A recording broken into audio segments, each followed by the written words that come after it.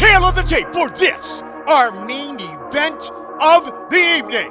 We introduce the champion, Chris, the West Side Strangler Brennan. Let's get it on! What's up, guys? We're here to go over Bellator 297 recap in Chicago this weekend. Solid card. Yeah, it was fun. It was fun. They had a little hiccup at the beginning. I guess there was no ambulance on the scene before the event started, so the event wasn't able to start for like 45 or 50 minutes late. And then they only end up getting, I want to say, 4 prelims done before the main card started. Right. And so they mixed up which ones they put on before the main card started. And then I think they ran like 8 post limbs after the main event. Yeah. And they ran till at least 1, probably later than that in the morning, 2 o'clock in the morning. Was one of Luke's fights, didn't he have one that was after 2 of them? His first 2 were here at WinStar. He was a post limb on both of those. And then another time we were going to be, but ended up getting on before. What's that do to a fighter to have to wait all the way through the main card?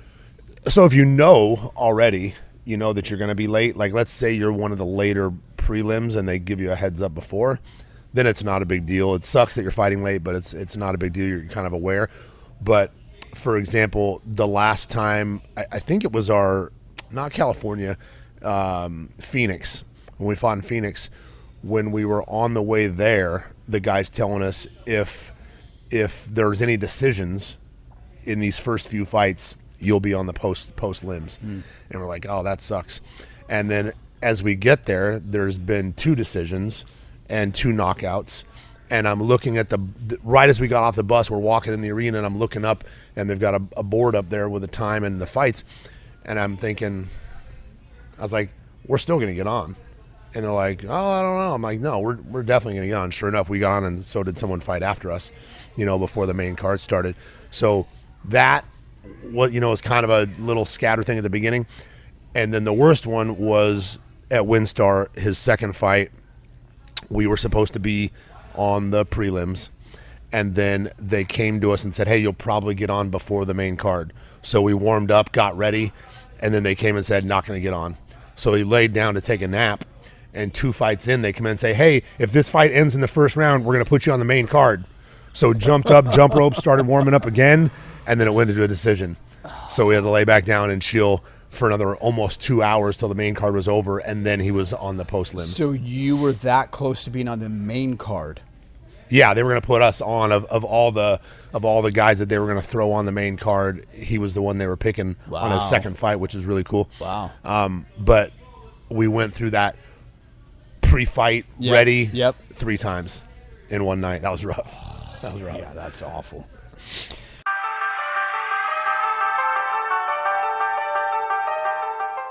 Well, let's jump into these fights. First fight was Archie Colgan and Emmanuel Sanchez, unanimous decision. I thought Colgan looked pretty dominant in this fight. Yeah, he did. He's got great wrestling. To be honest, Emmanuel Sanchez lost, right? Decision. Yeah. Which is his fifth in a row.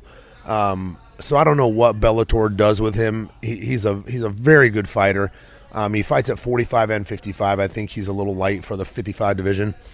I think anybody that fights at 45 and 55 has got to be small for the 55 division, because 55 is like the biggest of the small guys. Yeah. And they typically are guys who are like somewhere bounced between 70 and 55, So to go down from there, or to go up from there, it's tough. But yeah, I honestly thought it was a close fight. He was very busy on the ground. He kept Colgan in a little bit of trouble here and there on the ground. It was a good fight. I was bummed that he lost, to be honest. I know that Colgan's got a nice streak going, like Luke. I think he's at 7 now, maybe 7 or 8. And so it's good for him to keep building, but I was just hoping that Emmanuel Sanchez could save his job. Colgan's 8. 8, yeah. 8-0 now. Same. But yeah, you got to believe that Sanchez probably, you go in a 5-fight skid like that. Yeah. And we talked about this last time. He does have some strong losses. Strong opponents. He's faced some really tough opponents, but Sanchez? Yes. Oh yeah, Sanchez. yes. The whole lineup basically. Yes. Yep. But yeah, from here it's hard to think that he's gonna continue to stay. Yeah. I hope somebody picks him up because I think he's Oh yeah, he'll definitely be able to go somewhere. He's just I don't know. He's been struggling. Do you have him pulled up? How are the losses? Gotta be mostly decisions, right? Pitbull guillotined him. Everyone else is a unanimous decision. So his last 4 losses are unanimous decisions. Yeah. So I hope he ends up if he gets cut, hopefully ends up somewhere doing well. I think he's one of those guys that's too good for the regional scene, and maybe just struggling at the big show. So we'll see what happens.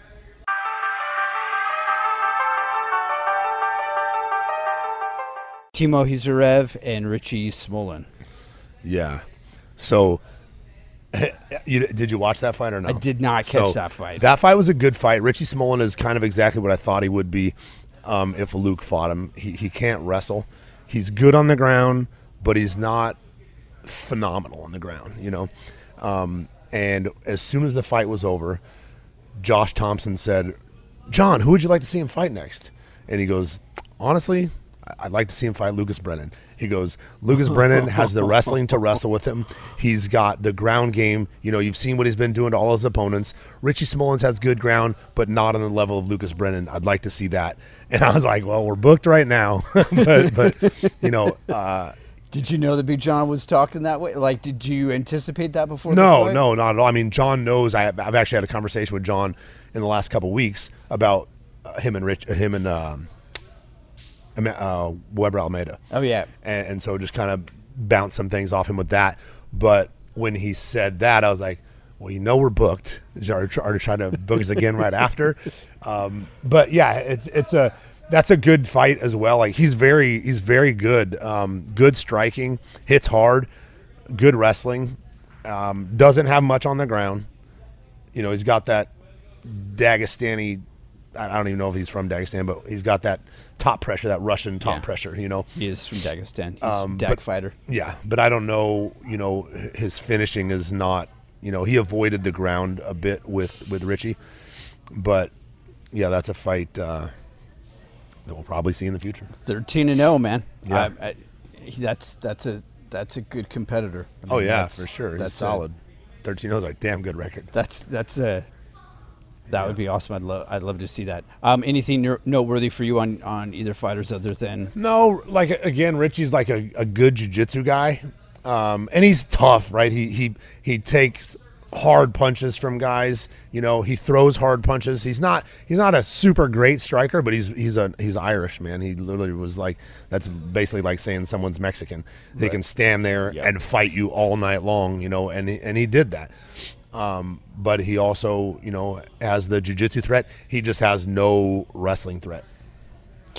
Looking at his record, he's gone back and forth between RFP and Bellator. His Bellator record right now looks like he's got four fights, and he looks like he's 4-2. So when he's 1-1 in his last, do you feel like Bellator still keeps him? He's not even on the roster.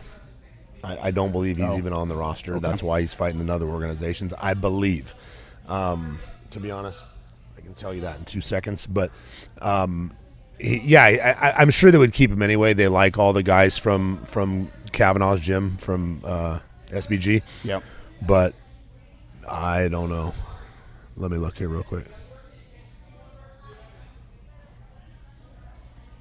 And if I guess it's hard to get signed on a loss. I guess you probably would never see that really happen, right? He's a 55er, right? Oh, no, he's a 45er. He's our weight. Yeah. What'd you say about getting signed off a loss? Yeah. Probably not. Oh, he is signed. Okay. Yeah. Good.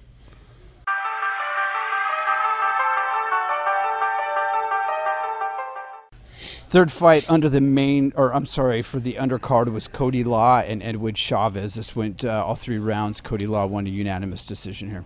Right. So what was Chavez's record again? Let me pull it up. 6-4, 6-2. He is now 6-5, so he came in. He was 6-4. Right. So I thought, and I think I said it, Cody Law is going to make it look easy. He's hungry. Blah, blah, blah. Yep. This kid was tough. he was a game fighter. I don't know what his jiu-jitsu background is, but I can tell you that Cody Law is on the ground. He is 100% a wrestler. He has no. I know he's choked guys, a few guys, and I'm sure it's because he beat him up first. Because he does hit hard. He does have good striking, and he obviously has good wrestling. But he avoids the ground with guys like Chris Lencioni, with guys like James Gonzalez, both jiu-jitsu black belts. Not as good as Lucas. And this guy, even for the most part. And he's in trouble anytime he's on the ground with those guys. I've watched him get into all sorts of trouble. In my opinion, I know I bring up Luke a lot. If he fought Cody, Cody would not want to get a take. Not one. He would not want to get one takedown in that fight, or he'd be in trouble for the rest of the night. Like, I just don't see. He gets in trouble right away on the ground, and he has good punches and ground and pound on somebody who's not attacking him. But as soon as he gets attacked, no punches are thrown on the ground the whole time he's on the ground because he's busy defending everything. And I had mentioned, or I had messaged Rich, and was like, man, I know a couple of guys have gotten cut off wins. I said, he's 0-2 in his last two, and now wins like this. And he goes, nah, he'll stay. And I'm like, okay, but I mean, he didn't look great, And I was a fan kind of his fighting before, absolutely. But as him and Luke were coming up, and I thought he might go 0-3 because he was getting the takedowns, but the rest of the fight, the guy, people went off their back recently, Yes. and one judge gave it a 29-28, so they gave one of the rounds to that guy off his back. And so I just I wasn't sure how it was going to go, and he won, and I guess maybe he did what he needed to do to keep his job if he just needed to get a W in there and not risk anything. But I was not impressed with him in this fight for sure. Interesting. The other guy actually looked pretty good. I think that, again, going back to getting signed off a loss, you don't see it happen very often, No. but he's not a Bellator fighter. Yeah, so he probably will not get signed. Maybe they'll bring him back again, to fight somebody else, and then that might change, but I don't know.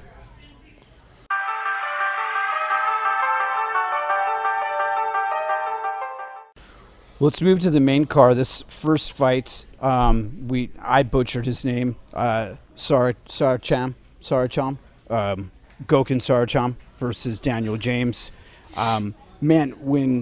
So my wife actually sat down and watched this fight with me, and she was looking at the size difference, and she was shocked. Yeah. And then to see Saracham take him down multiple times, Yeah. and really kind of control a lot of the fight. I was super impressed with what he did. I talked to him afterwards for a little bit, messaged him. He's the guy I told you we were talking at the PI. Yes. And I told him that, and I said, man, keep your hands up. He's a monster. He's giant, and he hits hard. Yeah. But, yeah, he went out there and dominated.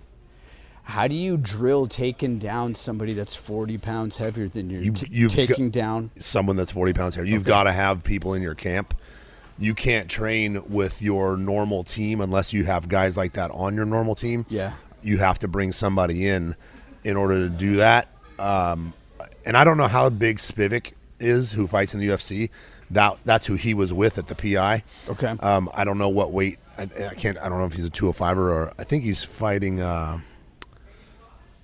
He might be a heavyweight. I'm not sure, but regardless, you have to have someone in there. It's just like if you fight a southpaw, right? Right. You can't train orthodox with an orthodox fighter the whole time to get ready for a southpaw. I mean, you can, but you're not going to perform the way you'd like. Sure. A big guy, especially if you want to get takedowns on him, you've got to wrestle with a big guy. Tall guy, big, broad shoulders. I get that guy's huge. Spivak is listed in UFC at 6'3" and 260. Oh, so he's a heavyweight. So that's who he was wrestling with. What the heavyweight window is big, Huge, right? Isn't it 205 to 265? Okay, yeah. Which is even crazy that they stop at 265 because wrestling stops at 285. So like someone like Brock had to come down to 265 from like 320. Like he was walking, over 300 pounds and had to make 265. So they can't even make the wrestling heavyweight. They have to make 20 pounds lighter than that. It's tough for some big guys. Yeah, that's nuts. Gokin, he improves now with this win. Now he goes to 9-2. Nice. He was ranked 10th coming in. Daniel James was ranked 4th. Right, so that's going to move him up. Yeah, I don't know if sure. we've seen anything, but you got to assume that there's going to be a pretty significant flip-flop there. Yeah, I doubt James goes back to 10 for sure, but he will most likely jump up somewhere in the 4-5 area. Probably a fight or two away from a title shot. Yep, and Bader has that belt, right, at the moment? Yeah, I believe that he does, yeah. I think that's right. Yeah. He's busy right now. Well, he's not. I've been watching the Ultimate Fighter. Oh, okay. He's been coaching in there. Oh, that's right. I remember I brought up to Bellator that we were going to the UFC to corner Tim Elliott, and Luke was going to be in the UFC gear and the clothes and everything. I was like, is that all right? And they, we appreciate you asking and whatnot, but yes, we got 2 guys that are coaching right now on the Ultimate Fighter and whatnot. I was like, oh, okay, cool. I just want to make sure that it wasn't some breach of anything, like not even if it wasn't in the contract, but just like didn't want to piss him off. Absolutely. Yeah, that was a good fight. I was shocked to see that one. Dominant. And excited for Gokin.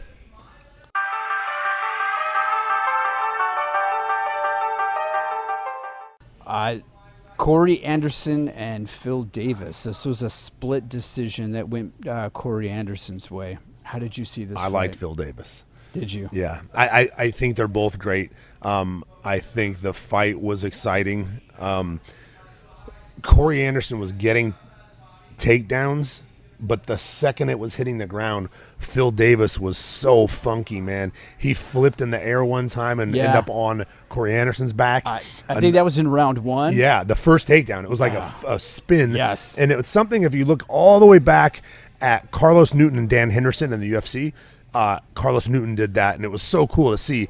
And Phil Davis, a big boy, and he did it. And then he hits another, like a switch to sit the corner and get behind him on another takedown. His counter wrestling was really good and into good positions. So I just thought he looked good. I thought he was going to win the decision. Was it split? It was split, and I was looking. All 3 judges gave Anderson round 1. Okay. I would have gave Phil round 1 just for the flip. Right. And then, they called, I'm just looking through here, and this looks like it says split decision, but I'm looking at SureDog scores, and I don't see where the split is because they're all the same. 10-9, 10-9. Anderson, all 3 for Anderson. Round 2, all 3 for Anderson. Round 3, all 3 went for Davis. So I don't understand where they call it a split decision. All 3 judges went the same. Oh yeah, then it's not split. Yeah. Yeah, I don't see where they call it a split. You talked about Phil Davis's body type and how his torso's super long and his lats start about halfway up his torso. His legs are long. Long. Yes. His torso seems short, but the waist, the lats start so high that his waist is long. Yeah, it's very strange, super athletic weird. as hell though. Yeah, I mean he looks like almost a weird superhero. Yes. It almost looks like a cartoon. Yes. Yeah, he was. But yeah, the scramble. I actually my wife will sit down and watch him sometimes. I'm like, you've got to see this. And I backed up and showed how he dumped him. And all of a sudden you see Phil Davis somehow, by the time it's all said and done, he's on his back. And I'm like, it's like a magic trick. Once Corey Anderson was getting the takedown, Phil Davis just went with it and continued with it and rolled all the way through. It was very cool. Awesome. It was awesome. You're a fan of both of them, but you said you liked Phil Davis. Was it just because of the defense he had and no? I've always kind of liked. He's kind of a Kimura guy also. Yeah. He tried one from the feet. He's finished with one arm Kimuras a couple times. He wrestled at Penn State. He's a damn good wrestler. I don't know where Corey wrestled, but I know that he did. But I just like Phil Davis. He's getting older as well, so I wanted to see him kind of pull it off. Yeah. And just kind of stay in that top spot, that top couple. I mean, I'm sure he still stays highly ranked, Well, they were 1 and 2, right? Or 1 and 2 or 2 and 3, something like that. They were pretty high. He'll stay up there, but yeah, I want to see him kind of get a couple more good ones in before he's done.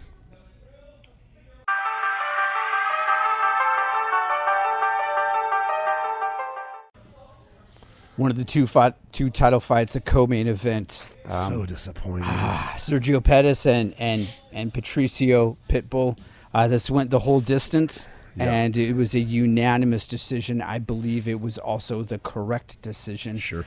For Pettis, 49-46 and 2 50-45s. I actually, when I was thinking about that, I kind of called. I thought it'd be a unanimous. Was it the 5th round to Pitbull? Yeah, let me look and see on the scoring right here.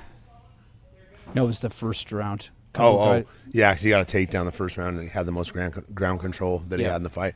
Yeah. I was very disappointed watching the fight. I don't know that Sergio Pettis has a ton of power, but Pitbull fought him like he doesn't have any power, and Pettis had all the power. Right. He was very hesitant the whole time and stood there and didn't throw and would get picked off and didn't throw back. And I thought it was so strange with the guys and the opponents he's fought at 55 and 45. I don't know if the cut affected him. I don't know if the cut made him worried about the cardio, so he didn't push the pace. But at some point, you got to throw caution to the wind and go, Especially in round 3 when you potentially, I guess, if in his head he said, no, I've got round 1 in the bag, did not have round 2. And at some point, you have to start doing the math. I'm like, look, if I'm going to win this fight, I've really got to get after it. And at some point, when you're out of rounds, you now know you got to finish the fight. Yes. And that urgency never came. Yeah. So I'm interested to see what he says, about the fight and whether he has an excuse or not. I would actually like to hear it, just because I'm curious about why he fought the way he fought. He has a chin, and he hits very hard, so I thought he would get in it a little bit more, get in the pocket a little bit more. He got hit with that spinning wheel kick that rocked him, and then he was kind of weird, the rest of the fight. But it wasn't that. He was like that. He was already, very, very cautious. When he got hit with that spinning wheel kick, his feet, the way he was walking backwards. Oh, yeah, he was rocked. He was on skates for a second. Yeah, but it was. I haven't seen his knees weren't weak. It was like he was walking on like a moving belt or something. Right. It was just the motion was really weird to me. I haven't seen that before. Yeah, it was. I was like, is he pretending? I was like, no, that's real. He really did get hurt. So they're pretending for the next one. But yeah, that was. I was shocked to see, especially since Pettis came back. He hadn't been in the cage in 18 months, I think they said, and he did not look like he'd been away for 18 months. He looked sharp. His hands looked quick. He was throwing good combos. Oh yeah, he's very good. He's not great on the ground. He was getting beat by Horiguchi all the way till the last minute.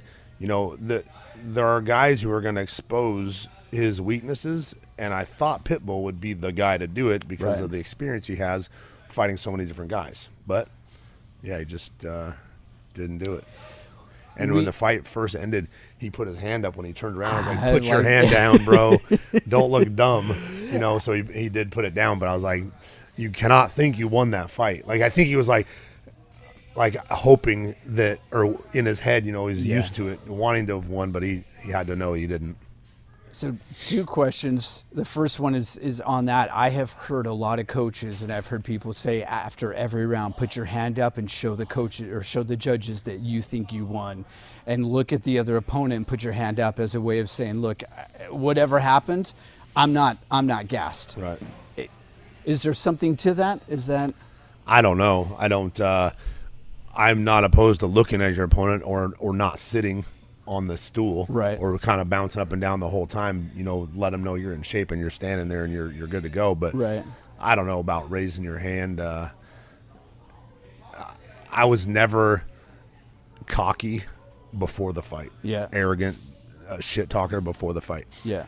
After the fight, if the person had talked trash before leading up to the fight, right, then I might say something, you know. But it's MMA, man, and I tell everyone this is not a inch, 2 inch, 3 inch sport. It is a freaking centimeter sport of you getting your head knocked off your shoulders. Yeah. It is a split second of you getting your head knocked off your shoulders. So anything can happen. So to run your mouth, one day you are 100% going to look like an idiot, you know. So I wasn't a fan of that before the fight stuff, but there are a lot of people making a lot of money doing it.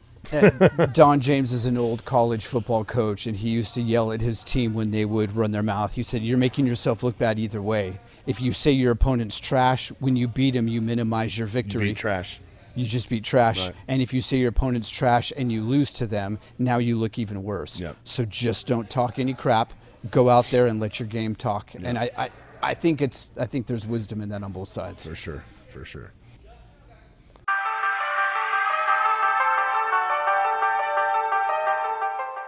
All right, the fight we all tuned in for, Nemkov and Romero. I was a little let down by this fight just because I didn't think it was as exciting as I hoped it would be. Yoel Romero has been a opponent in multiple fights that went that way. Multiple fights. Him and Adesanya, terrible fight. Yep. Him and I forget who he'd fought last. That he lost to, or who he lost to before his win, or before his 2 wins in a row. Was it Phil Davis? Pull it up here. Also, super boring fight. The problem with a guy like that is he has the touch you knockout power, right? Doesn't have to land clean, doesn't have to be his hardest punch, he can knock you out. So everyone fights him very cautious. He also fights super cautious and defensive, and so why, I don't know, because he's got a very good chin. Yeah, he's he very took some hard shots. There's a video running around of him taking head kicks from multiple people or from the same people and just eating it like it's nothing. And so he has the chin, he has the powers, and it's hard to take down. So why would you not want to be aggressive and get out of there, you know?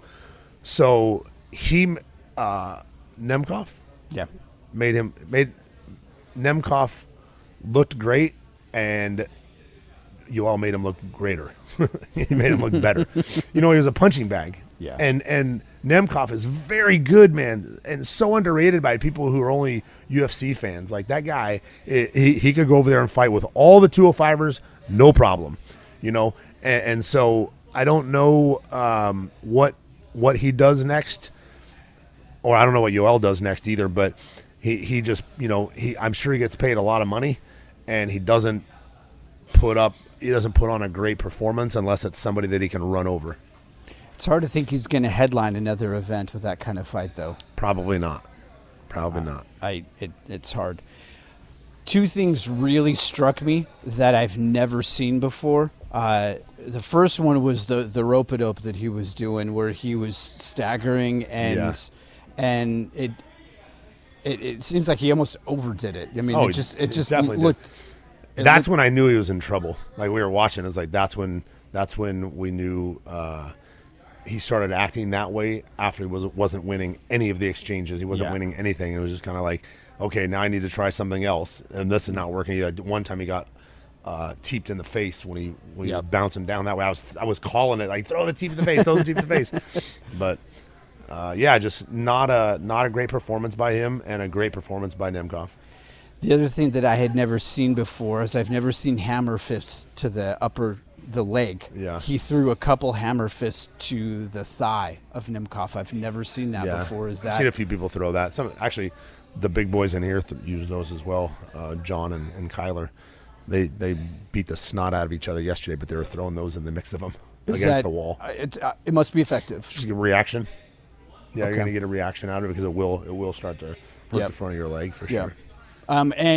And it's different, obviously. It's coming from a different spot that you're not expecting. Correct. It seems like that would be really difficult to defend.